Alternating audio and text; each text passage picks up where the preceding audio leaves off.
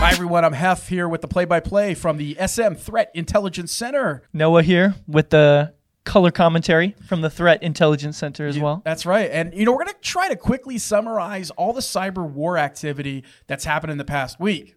Oh, yeah. There's so many different tools, tactics, and procedures that we're seeing, different IOCs, and we're going to bring that all to you today. Yeah, a lot of TTPs. And this is part 2. We've already had a first episode that came out last week. And, we're going to attempt to cover the cyber war that's going on as time permits. You can always hit the bell icon for notifications. We are Security Metrics from the Silicon Slopes. So you ready, folks? Let's go.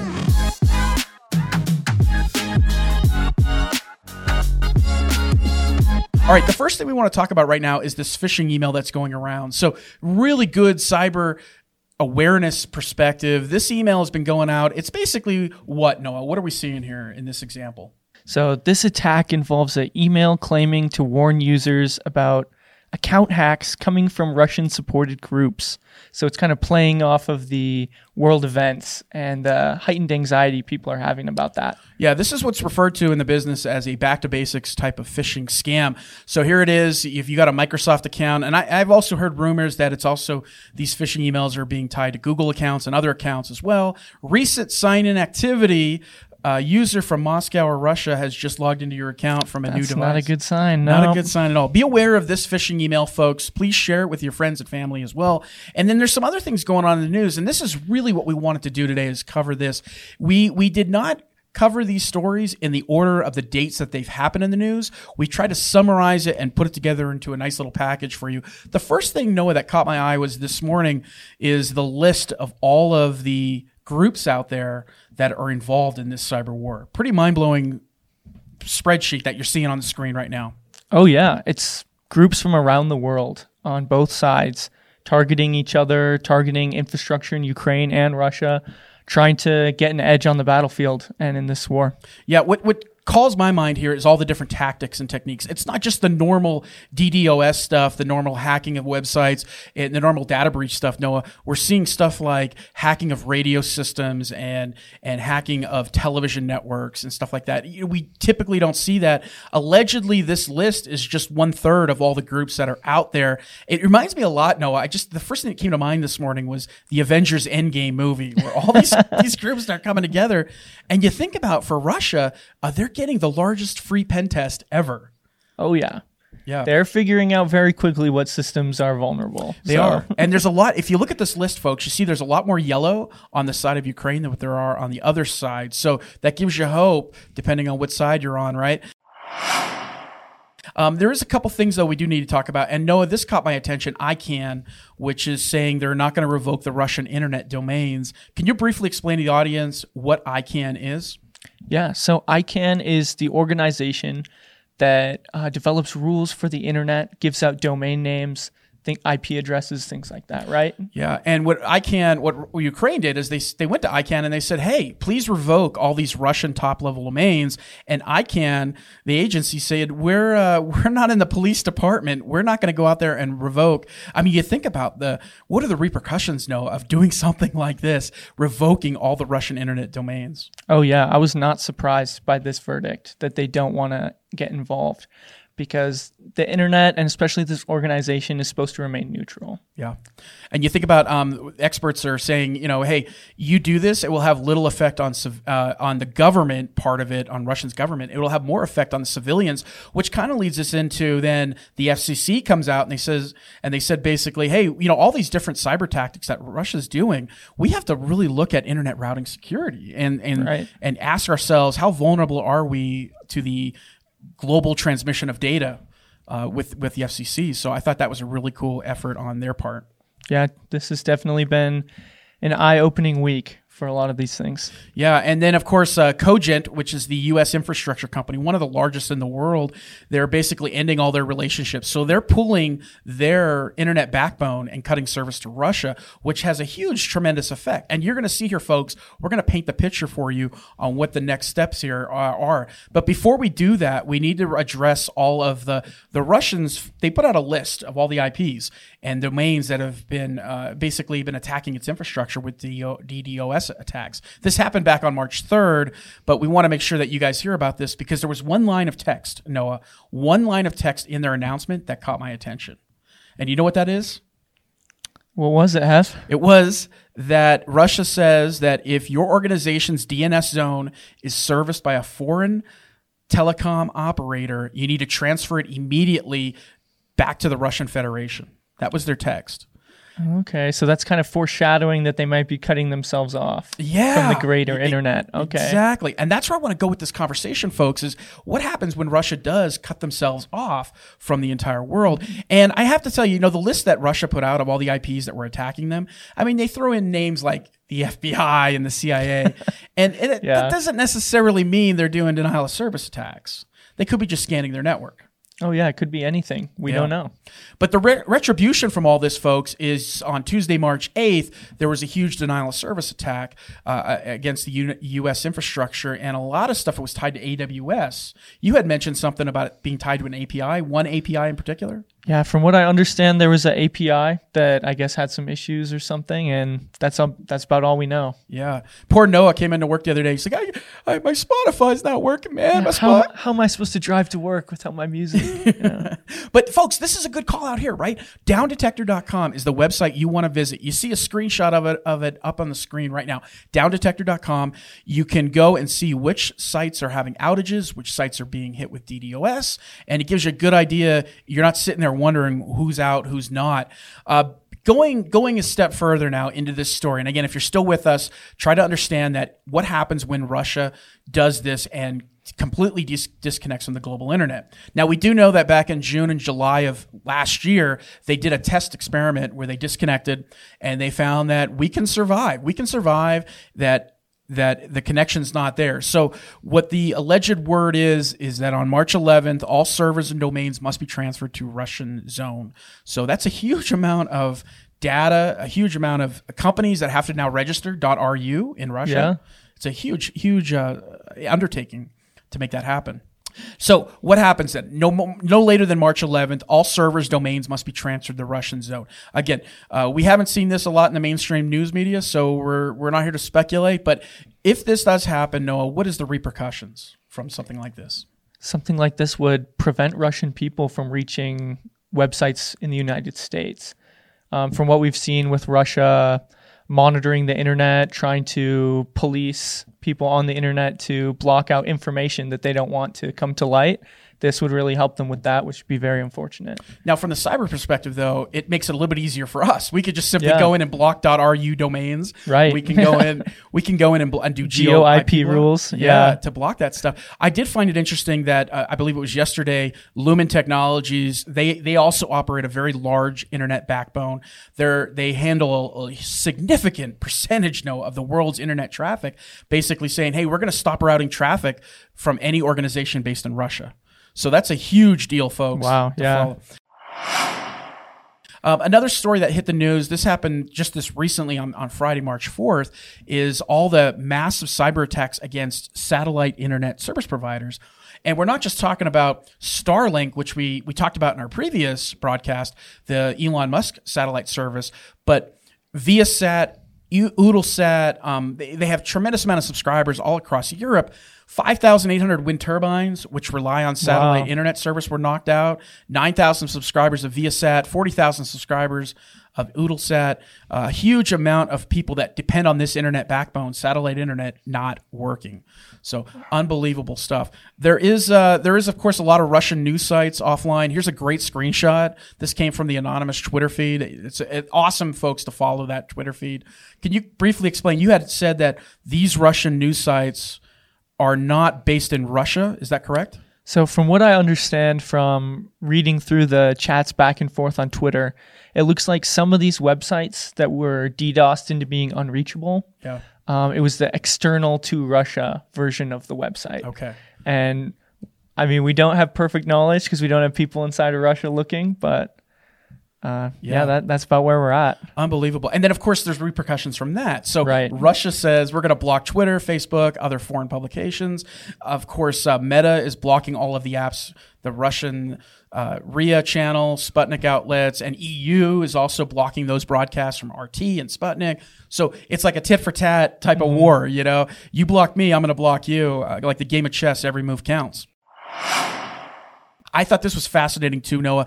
This Anonymous put out a site for all of the. Have you looked at this? All the Russian cameras they've been able to take control of. Over 400 plus Russian cameras. They have a website you can go to. Yeah, this is really interesting. So these are all cameras within Russia that were hacked, and the feed is put onto Anonymous's website with some information. Sometimes some of them have a message that say things about the war, what's going on. Yeah. And I noticed yesterday that they took down the part of their site that was hacked home security cameras. Yeah, houses. So there's a shrivel of hope within Anonymous that, they have some morals, I guess. With Russia pulling back its own infrastructure and to its own backbone, a lot of these cameras may be already offline by the time you look at this site. But again, it's behind enemy lines. .live is the site where you can see these IP cameras. Fascinating stuff. And then, of course, Anonymous did go after all the Russian TV channels, all the streaming channels. They went after Wink and Ivy, which is like the Netflix alternative for Russians, Channel 1, Moscow 24. But they were doing something like broadcasting actual footage of the war videos. Yeah. As they hacked it, they were broadcasting those videos. So it's not something you see every day. It's very interesting. Yeah, and Anonymous is claiming that they have hacked all state-owned TV channels in Russia. So huge deal. You can actually go on the Twitter feed and see what some of these hacks look like. If you go on the Anonymous Twitter feed around the dates around March 6th, then you can see some of that footage. So fascinating stuff. A lot of other efforts out there too to help the people in Russia. So with this great Russian firewall, Anonymous has put out tools to help bypass the Kremlin's blackout and being able to, if you want to text somebody that's in Russia or have them text out, there's tools available for folks to do that. So as of right now, and these again may go offline as well. We want to talk about some of the disruptions out there too. This is all over the mainstream media, man. PayPal shutting down, Twitch, OnlyFans, Google blocking a lot of these YouTube channels and so on. What's the fallout from that though? I think the fallout of that is that the Russian people are hurting. Yeah. And I guess the hope of these companies is that that'll inspire the Russian government to maybe reassess their choices. But who knows at this point? Yeah. And you think about this, folks. The takeaway here is how many people are relying on income from Twitch, income from YouTube, OnlyFans, using PayPal to do money transfers. All that income's been taken away. And a lot of these folks are saying, from some of the reports that I read, how do I pay my rent when I can't use Twitch and I can't stream on YouTube, which is how they were bringing in income. So again, the Russian people are hurting. Netflix did suspend service over there. Cisco, I didn't know this. Lots of companies. Yeah, Cisco pulling out of Russia. I didn't know the CEO of Cisco was from Ukraine. Is that what you told me? I don't know, actually. We'll have to double check that. Double check that, yeah. Fact check us on that one. But last time we got together in our broadcast, we talked about SWIFT, the financial system being pulled out. And of course, on top of all that, the sanctions, Visa moves out of town, MasterCard suspends all operations, Microsoft suspending operations, and then all these crypto exchanges being blocked. Yeah. Forcing people in Russia now to move currency through many different ways through other countries like China and so on. So as we kind of wrap this up, there's a website you definitely always want to visit. If you're in cybersecurity, you may have heard about Krebs on Security. Brian Krebs is a great security researcher. We have referenced a lot of his sites. I want to say last time we got together and we talked, we mentioned that Conti Ransomware Group, all their chat logs got released to the public. Oh yeah, everything they had was leaked. Yeah. The source code for their ransomware, for their decryptor, all of their chat logs for I think like 2 years. Yeah. Crazy. So Brian Krebs, the security researcher, went in and started analyzing all the chat logs, and every day he's been doing a diary, a Conti Ransomware Group diary. I love them as well. So part 1 is about evasion, and he explains how they get around and how they operate. Part 2 is more about their operations and how they handle their internal structure, their hierarchy. It's fascinating. You had brought this to my attention, how they run their operation like a small business, a legitimate small to medium-sized business. They even have their own HR department. Yeah, they have an HR for requesting time off and recruiting new candidates, interviewing people. That's so interesting. Weren't you telling me about a story about how like one of the Conti ransomware group members had like a baby and needed time off? Yeah, and there's other people talking about how like, oh, I'm not getting my time off approved, so I'm going to quit. And it's like, wow, that's the same problem you see in other businesses. Yeah. You know? So Brian Krebs, part 3 was about weaponry, and he talks about how Conti Ransomware Group is hiring journalists to pressure victims. They have an HR budget, and they spend thousands of dollars every month towards employer subscriptions to numerous job hunting websites. So their employees of Conti Ransomware Group are out there actively sifting through resumes, recruiting, looking for potential recruits. Again, fascinating stuff. Part 4, which is the last part that Brian Krebs spent time on, was talking about the different schemes that are out there that Conti uses to invest in stealing cryptocurrency. Yeah. And I didn't know this. I didn't know that they had their own crypto exchange. They tried starting that. It's called Squid Game. It's now offline. But yeah, Squid Game was a big crypto rug pull kind of scam. Yeah. Not surprised it got traced back to them.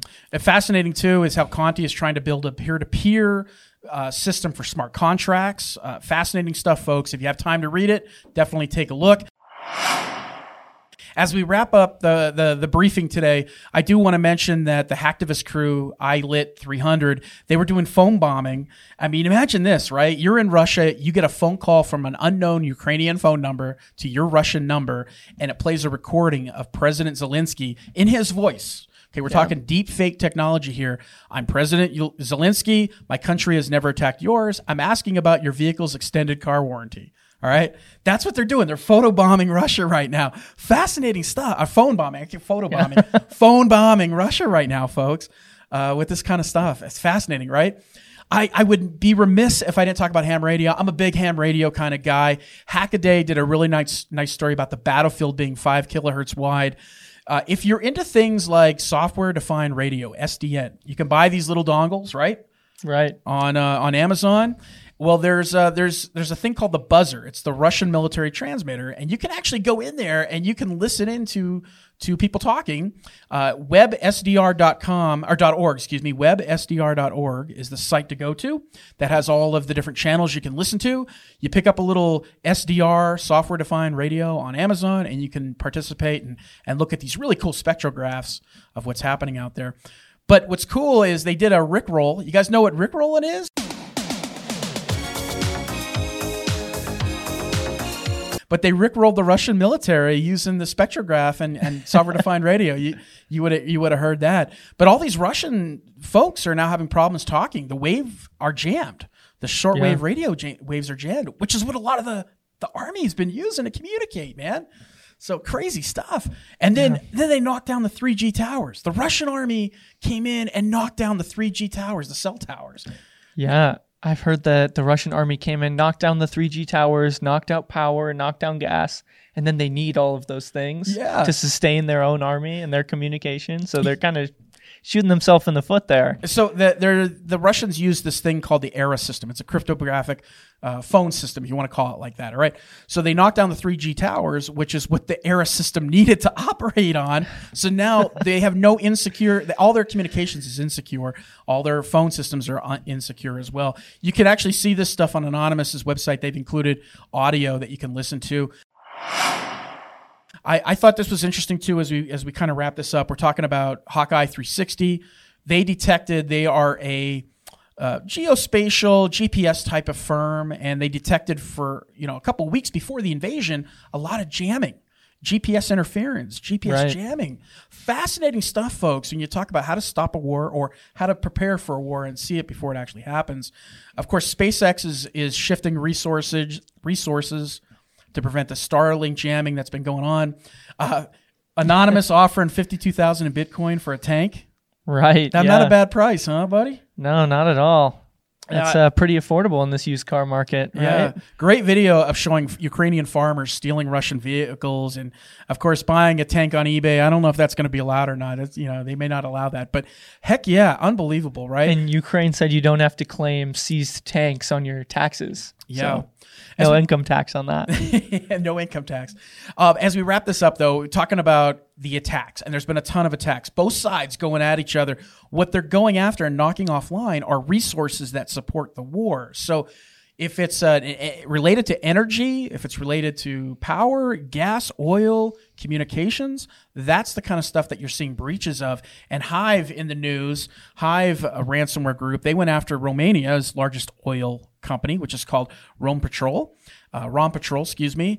Do you remember what they were from? Do you remember who Hive was behind? No, who's Hive behind? They were behind the attack on the Memorial Health system. Oh, wow. That's a big one. Yeah. So Hive was behind this breach of Romania's largest oil company. On the other side of the house is Yandex, which had a data breach courtesy of... Anonymous, I'd assume. Yeah. Anonymous. Yandex is kind of like the Yahoo of Russia. That's the best way I can try to describe it. That is a good way to describe it, yeah. This really does put a damper on folks. You know, if you're a Russian soldier and you're in the front line trying to communicate back home and you're using Yandex tools and their search giant, you're not able to do that. As always, folks, we hope you enjoyed today's presentation. We'll try to do more of these as the stories come up. We'll try to give you a great summary of the cyber activity that's happening over there in Ukraine and Russia, largest cyber war we've ever experienced. As always, the links, you can get them in our weekly threat intelligence email. You can subscribe to that on our website. You can also, if you want to get a notification, there's a bell icon. It'll tell you when we upload the next episode. And as always, please subscribe, leave a comment, tell us your thoughts. Show us that you appreciate the work that we put into this. It means a lot to us. It'll keep us going here. And as always, thank you for joining us.